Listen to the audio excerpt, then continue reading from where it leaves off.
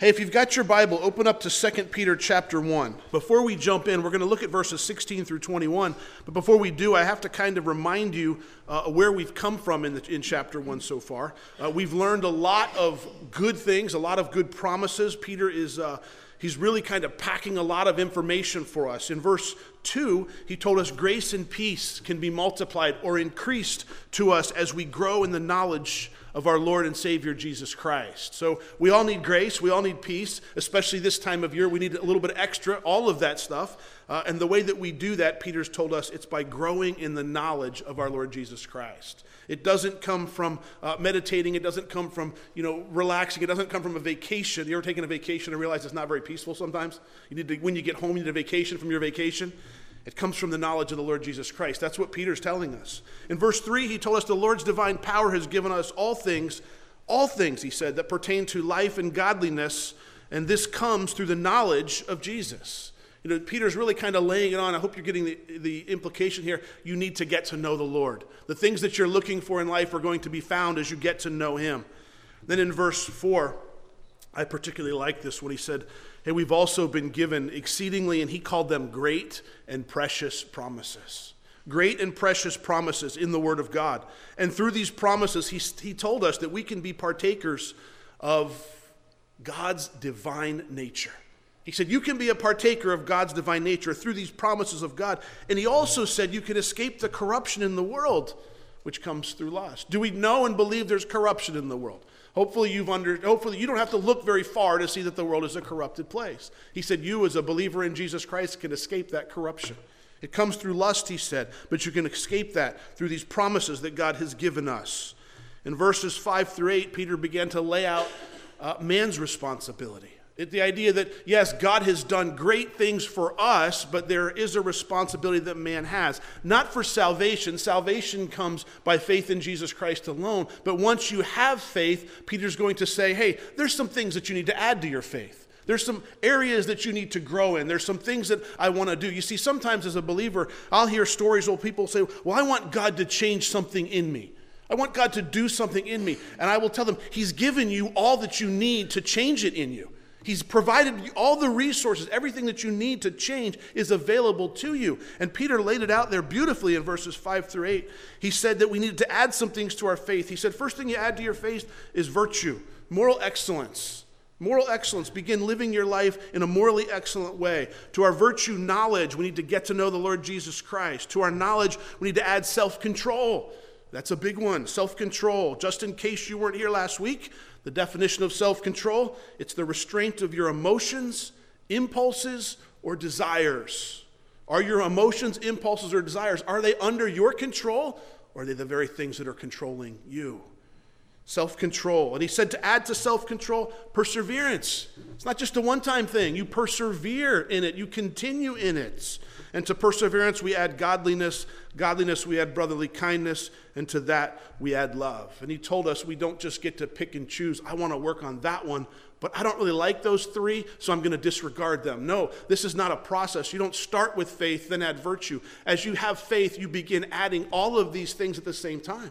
And I shared with you last week, Lord, where do you want me to work? Where do you want me to focus? And as he begins to focus you in for your life, because I can't tell you where, but if you say to Lord, show me, what in my life needs to be changed?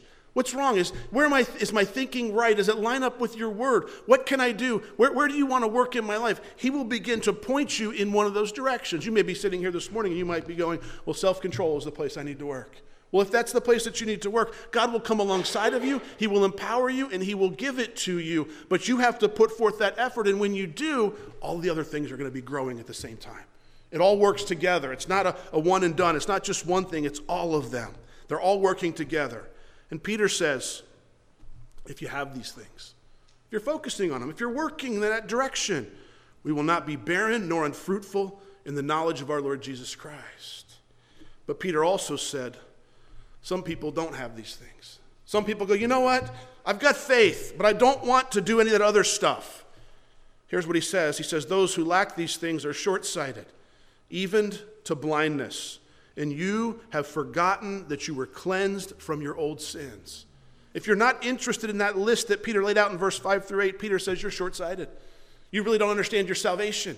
You somehow have forgot that your sins have been forgiven. You've forgotten what Christ has done for you on the cross. But he says, if you pursue these things, if you'll pursue faith, virtue, knowledge, self-control, perseverance, godliness, brotherly kindness, and love, if you'll do those things, Peter promises, or shall I say the Lord promises, two things will happen. He says, number one, you will never stumble. You'll never stumble. I bet every time you've stumbled in your Christian walk, you are not pursuing the things that Peter would list out for us in verses 5 through 8. You're probably pursuing something other than those things, something of your flesh. But he also said something interesting. He said, the second thing that will happen to you if you pursue these things. He said, you will be supplied with an abundant entrance into the everlasting kingdom of our Lord and Savior, Jesus Christ. Do you realize the impact on that? What he's saying there, he says, if you pursue these things, if you will spend your earthly life pursuing a godly life, a life for Christ, you will be provided with an abundant entrance into the everlasting kingdom. What will that look like, Rob? The implication is there'll be a party happening when you get there.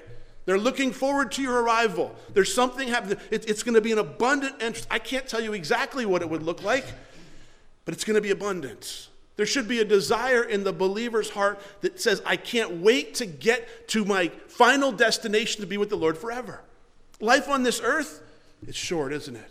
Sometimes it's shorter than others. Sometimes it's very, very short. But as a Christian, as a believer in Jesus Christ, we know that this is not it, that the end doesn't come when someone breathes their last breath. They move on into eternity to be with the Lord. What a blessing, what a hope that is. Wouldn't it be quite a letdown if this is all there was? That's it. Goodbye. That's it. No more left. That's it. We endure what we endure here so that we can be with him in eternity. Then in verses 12 through 15, Peter told his readers, he said, hey guys, this stuff is so important, I'm going to remind you over and over and over again. I already know you guys understand this. You got it. But I want to keep telling you. I'm going to keep telling you over and over. I know you're established, but even after I die, even after I'm gone, I'll be careful to ensure that you always have a reminder of these things. He kept to his word. We're being reminded of those very things this morning. In his letter, it's been preserved for us. Now, this morning, Peter's going to continue this thought process. As we come to verses 16 through 21, Peter's going to remind us, or maybe he's going to instruct us in where he got the information that he had just taught us previously. Do you remember when you were in high school, or perhaps you went to college and you began to take an English class or a writing class, and you would gather information from different sources, and you would write a paper, and you had to do something at the end of that paper. Do you know what it was called? A bibliography or a works cited page. You had to cite your information. You had to say, hey, this is where I got that information from. This morning in these verses, that's what Peter's going to do. He's going to cite his information. He's going to tell us where he got these wonderful things that he told us over the last 2 weeks in our study. Oh, there's not going to be a list of sources. He's not going to quote the Apostle Paul. There'll be no authors. He won't mention James. Peter will tell you his source is Jesus Christ. His information is coming from the Almighty and the Heavenly Father. That's where he got his information from, and he's going to explain it to you, and then he's going to tell us, and it's backed up with the prophetic word of God. So his bibliography would look something like this. Peter is getting all his information from his time with Jesus Christ, and he's confirming what the prophets of God wrote of old about the Messiah.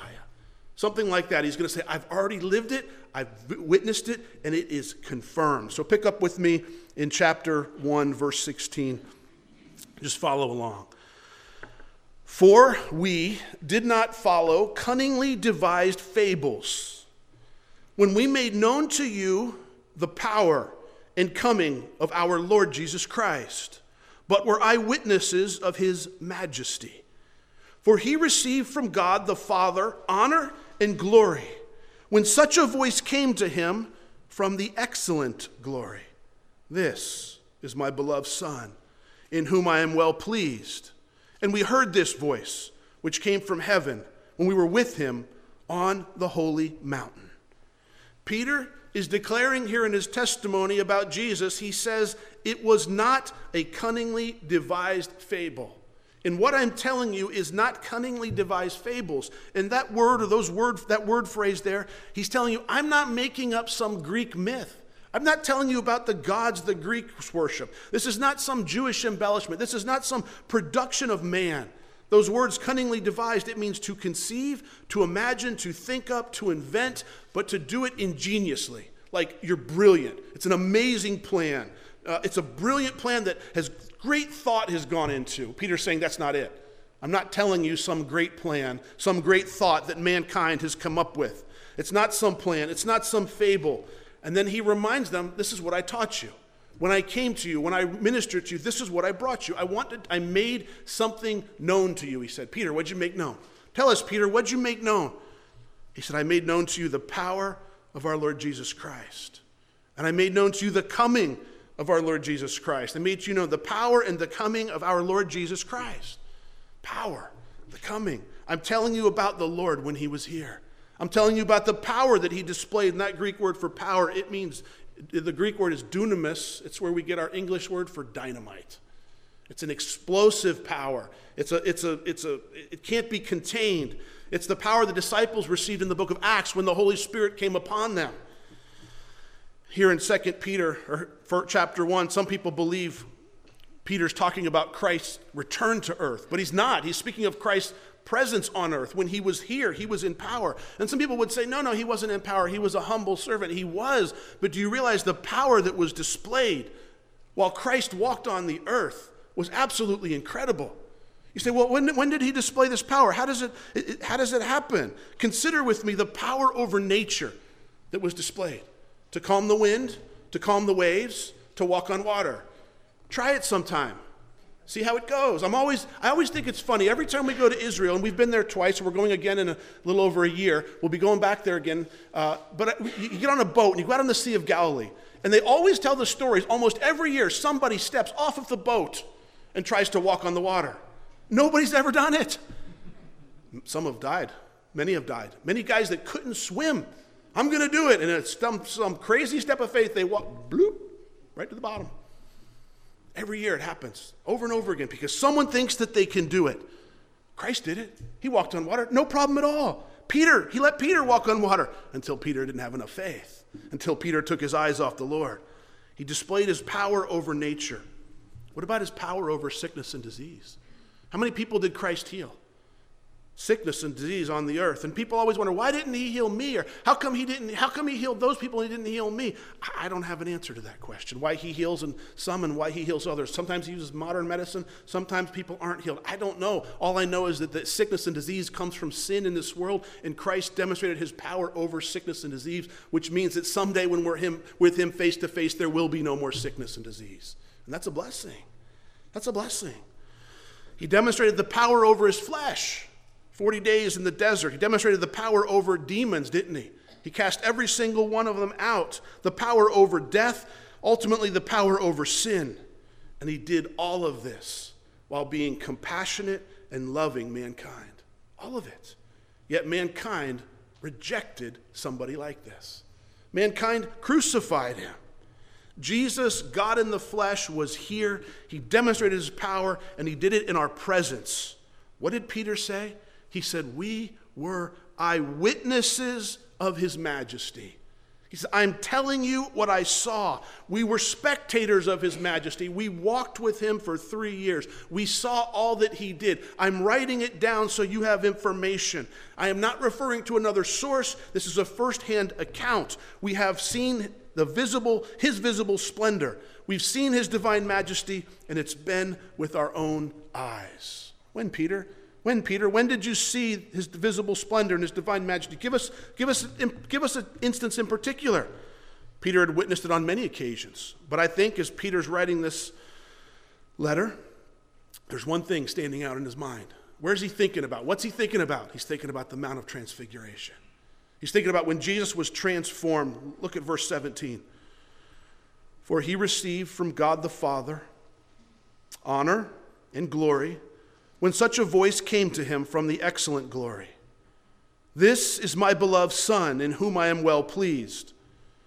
And we heard this voice, which came from heaven, when we were with him on the holy mountain. What are you talking about, Peter? I'm talking about the Mount of Transfiguration.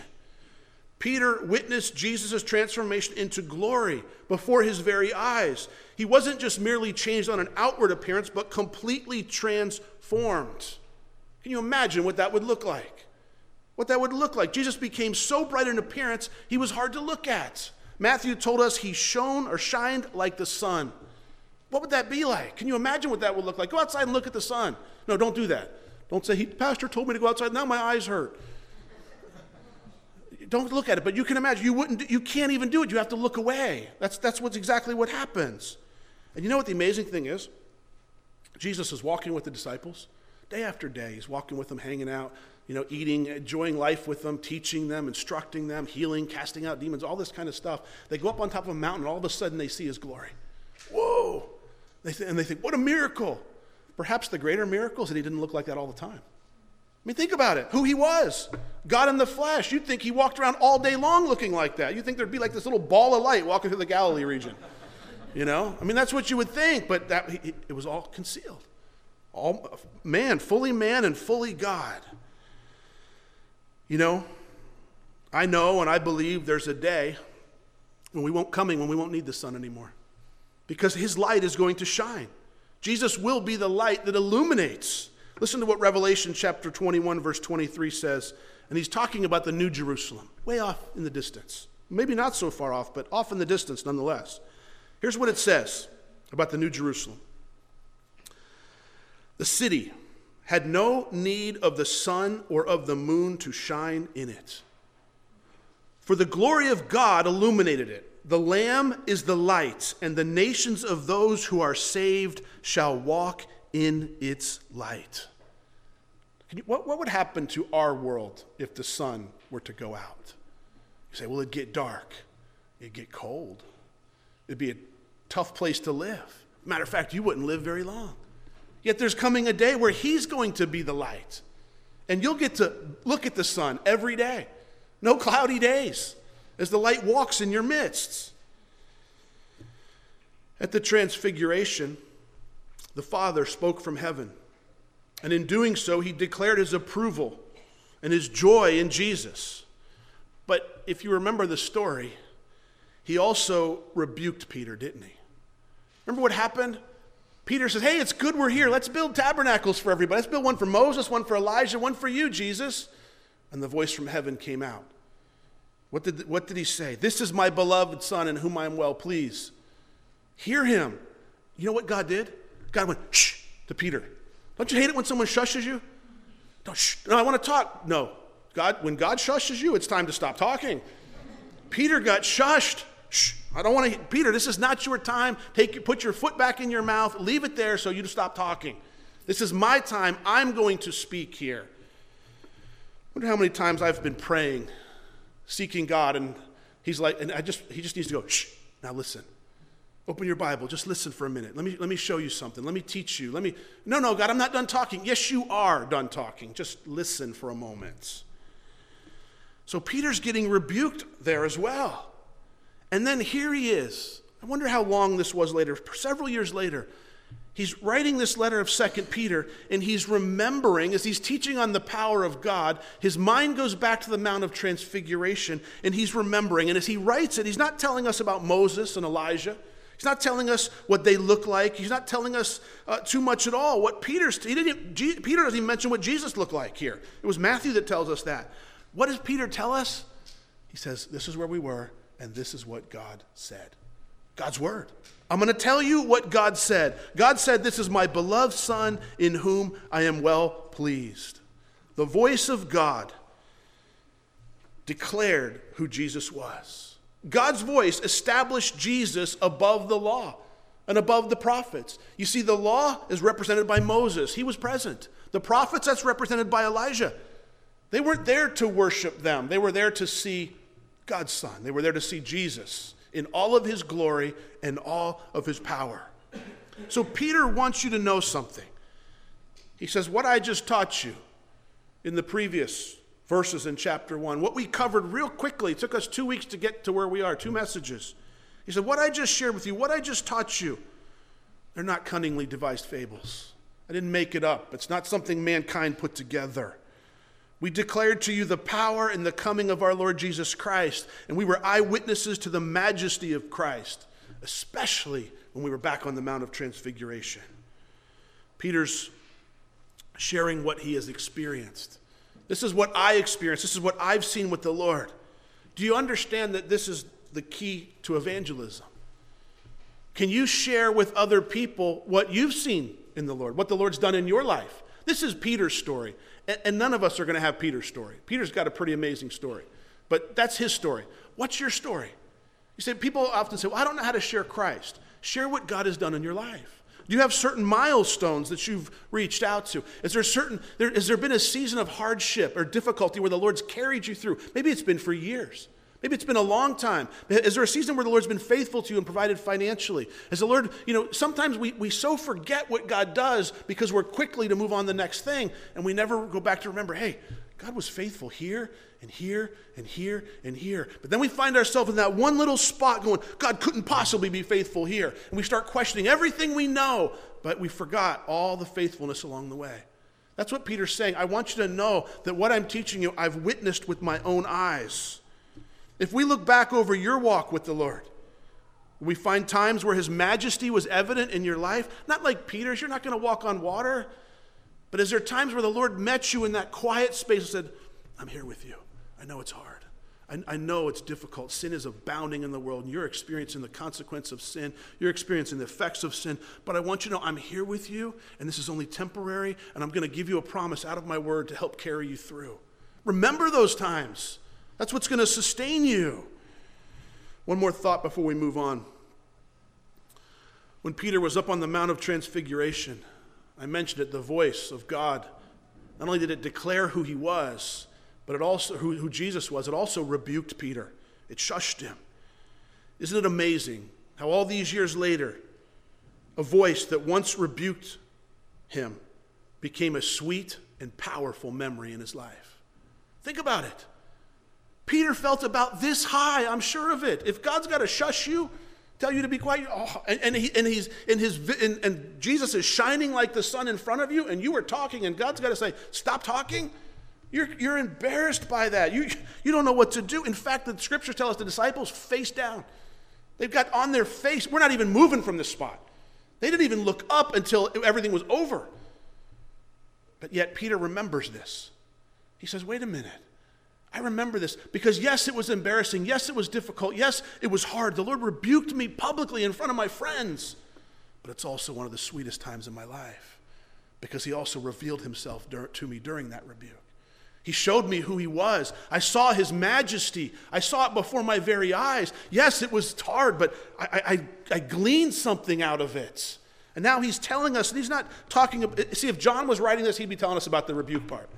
But Peter doesn't write about that. He's saying, I'm telling you who God is, what he said to us. I'm telling you that was his power on display.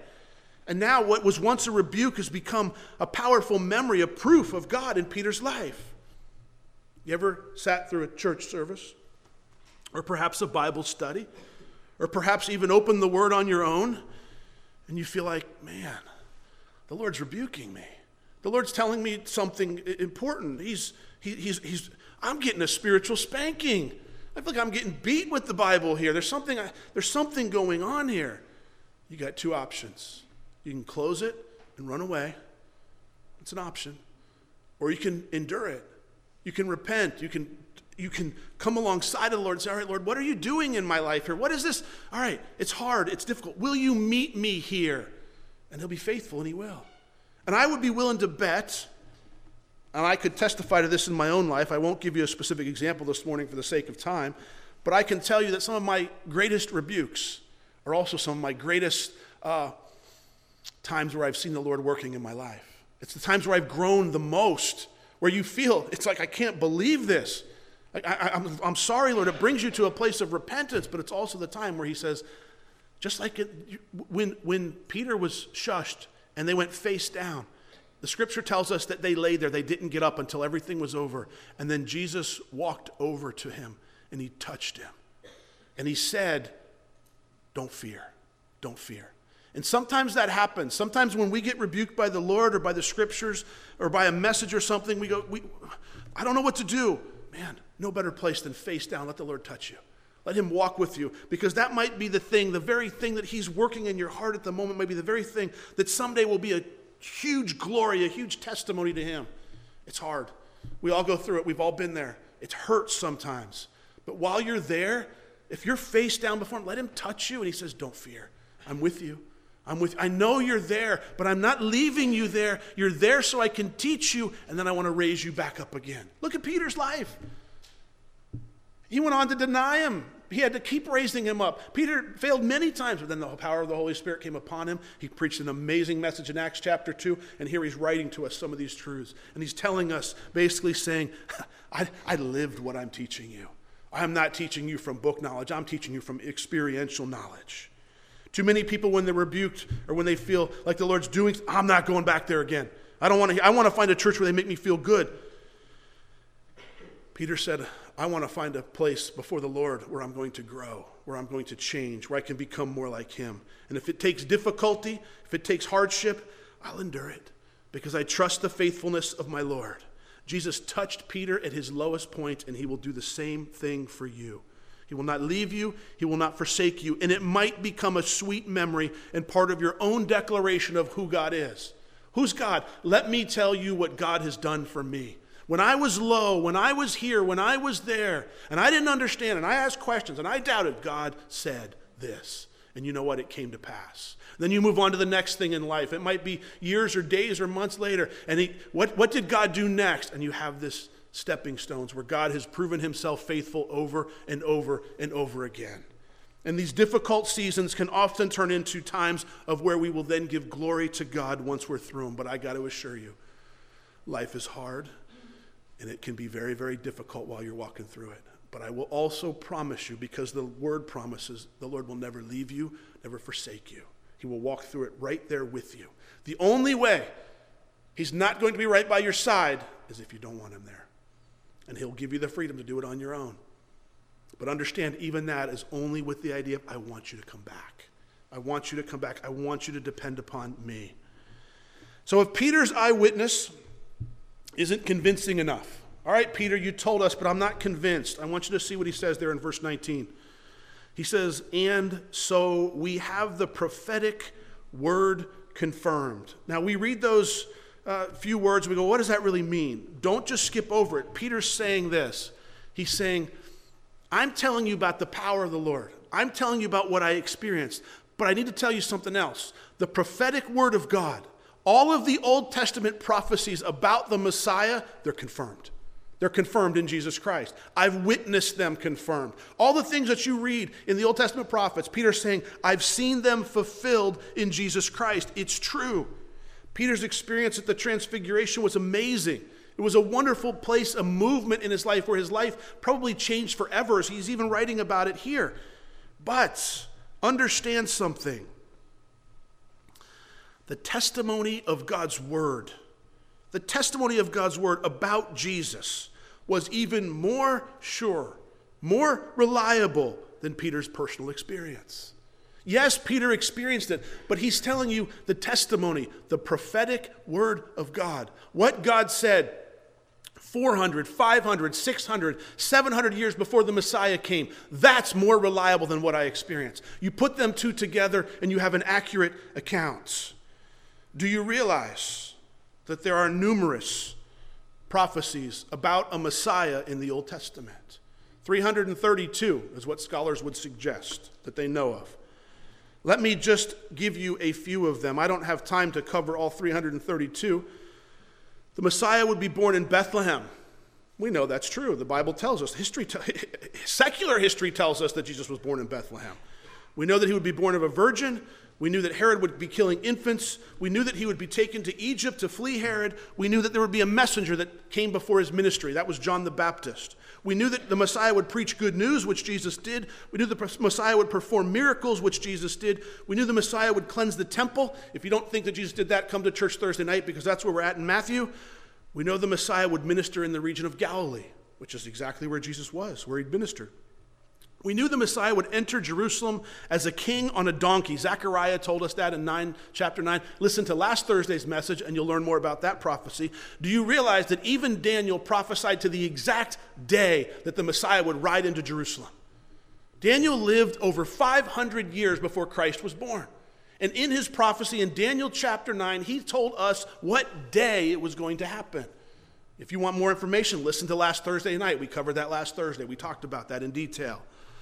The timing was predicted by Daniel. The Messiah would be rejected by the Jews, and he was. The Messiah would die a humiliating death, and he did. And the last one I'm going to talk about is the Messiah would rise from the dead. And we know that he did that as well. Fulfilled prophecy confirms God's word. Even if a man could cunningly devise a fable, the fulfillment of the prophecies of the Messiah are not in man's control. None of you decided where and when you would be born, did you? You don't have any say in that. You're coming out whenever it's time. There's no say in it. You can't decide that. These prophecies, many of them are out of human control. You can't decide what a king from another country does. Jesus would, unless he's God, would have no control over what Herod does. He's a king. According to Peter, the prophetic word concerning the Messiah, it's confirmed. It's finished. It's done. That word confirmed, it means reliable and dependable. And you might say, well, Rob, that's Peter's opinion. That's what Peter thinks. Well, Peter says, I lived it, I saw it, I experienced it. So now I look and you go, well, you just, what? And I can look back at you and go, not only does Peter have a confirmed prophetic word of the Lord, not only do we have history to prove it. We can look back over history and see, yes, these things happened. Jesus is, no, he wasn't a real person, I hear sometimes. That is the dumbest thing anybody could ever say. Nobody even go, secular history proves that he existed. Absolutely, it's not even a question.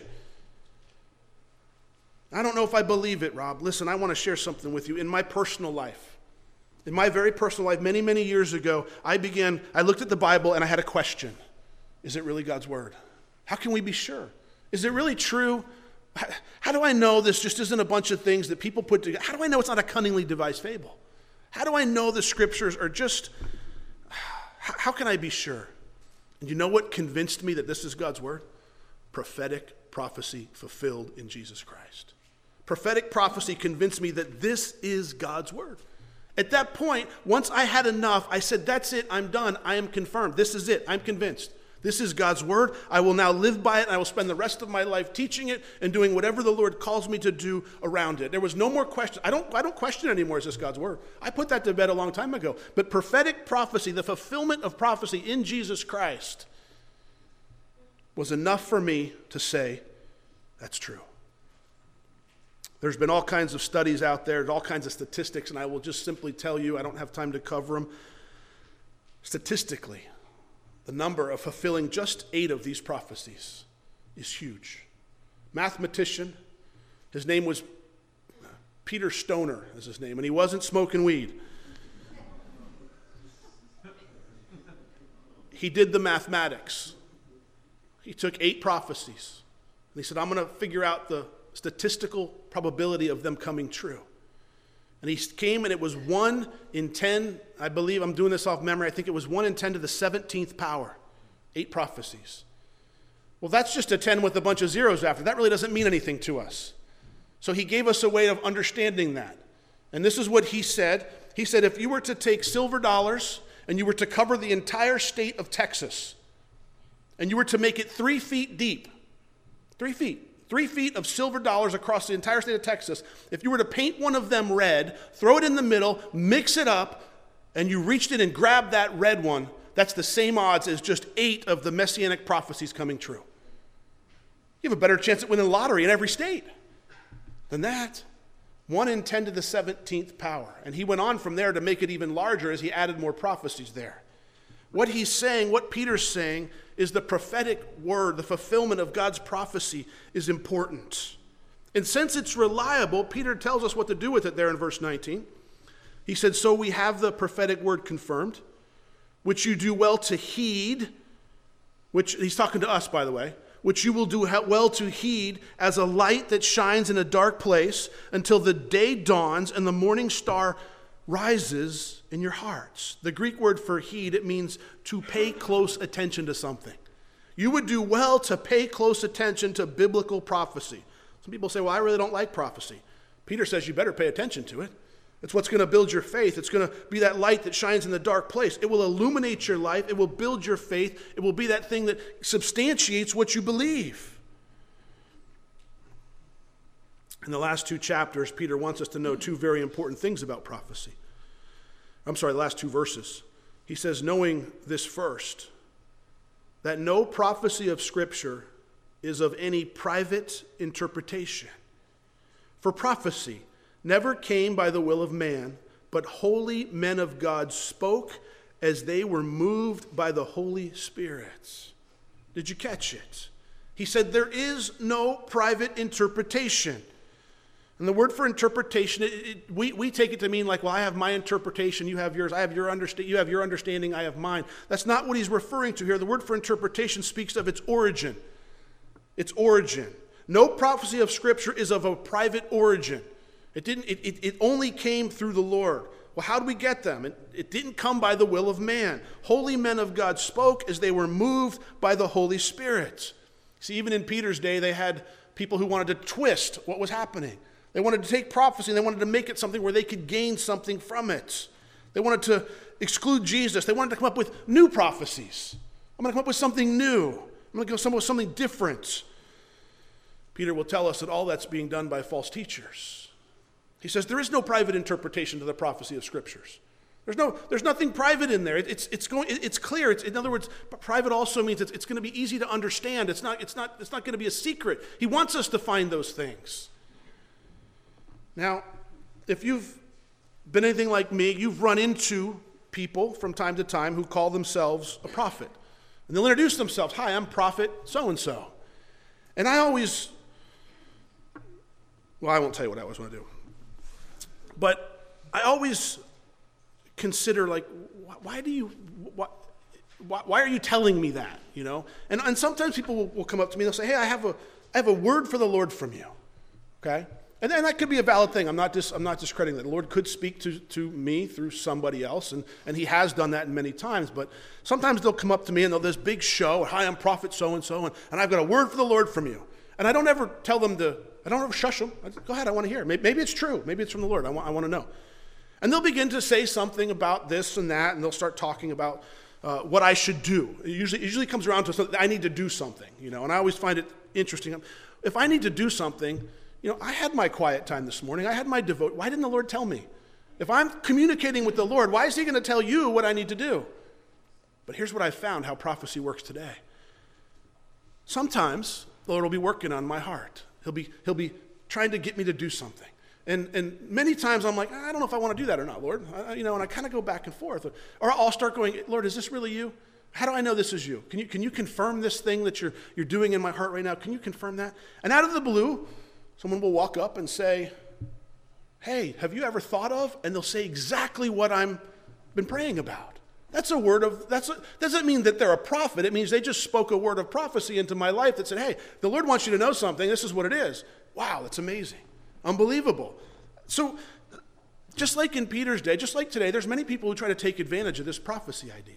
When it comes to the Scriptures, there's nothing new. We don't need any more prophecies. We know all we need to know about Jesus, about the Lord. All that you need to know about God is included in the Scriptures. Everything. You have to go find it. We have to teach it to you. You have to learn it and live it, but it's all here. Now, that doesn't mean, when he says there's no private interpretation, it doesn't mean that the Lord won't speak to you through the Scripture where he's going to kind of minister to you in a direct way. And I'm going to give you a quick example. When I was praying about coming to church, or coming to Cumberland, Maryland to plant a church, I began praying, and I had lots of little prophetic words that people had spoken. I can remember driving down in my car, and I was praying one day. I'm like, Lord, where should I go? What should I do? And I passed a street sign that said Cumberland Way. I'm like, oh, that's cool, but I'm not moving to Cumberland on a street sign. That's nice, and it's one confirmation of many. But I began to really seek the Lord, saying, all right, Lord, I need you to give me something out of your word. I need you to speak to me through your word so that when I get to Cumberland, that I can hold on to something that I can go back to and say, this is from the Lord. And he took me to the end of the book of Colossians. There's a verse there. Paul's saying goodbye to everybody like he often does in his letters. And he's saying goodbye to the church in Colossae there. And he says this. He says, tell Archippus to take heed to the ministry which he has received and fulfill it. To me, when I read that verse, it was like the Lord was in the room. He said, he's like, Rob, take heed, which means pay close attention to, right? To the ministry which you have received and fulfill it. I'm not reinterpreting scripture on that, but the Lord spoke to me specifically. It was what I was asking for, confirmation in his word, before I take this huge step of faith, because when you quit your job and you move 1,000 miles away from home where you don't know anybody, it's a big step. I said, I needed something, Lord. And he gave it to me, met me right there. But no one's going to come in and reinterpret scripture. We don't need it. Peter's telling us at the end of this chapter, he says, what I'm telling you, I've experienced, I've lived it out. It's not my ideas, it's not my hopes, it's my life. I've experienced what was prophesied hundreds and hundreds of years before the Messiah. I saw it. It's real. It's true. And you can count on it. Peter wants us to know his source for what he's writing is Jesus Christ. And that's substantiated, he said, by the prophecies of the Old Testament. In other words, what I told you in the first 15 verses of the chapter comes from my relationship with him, but it fulfills the prophecy of the Old Testament. In other words, you can believe it and you can know that it's true.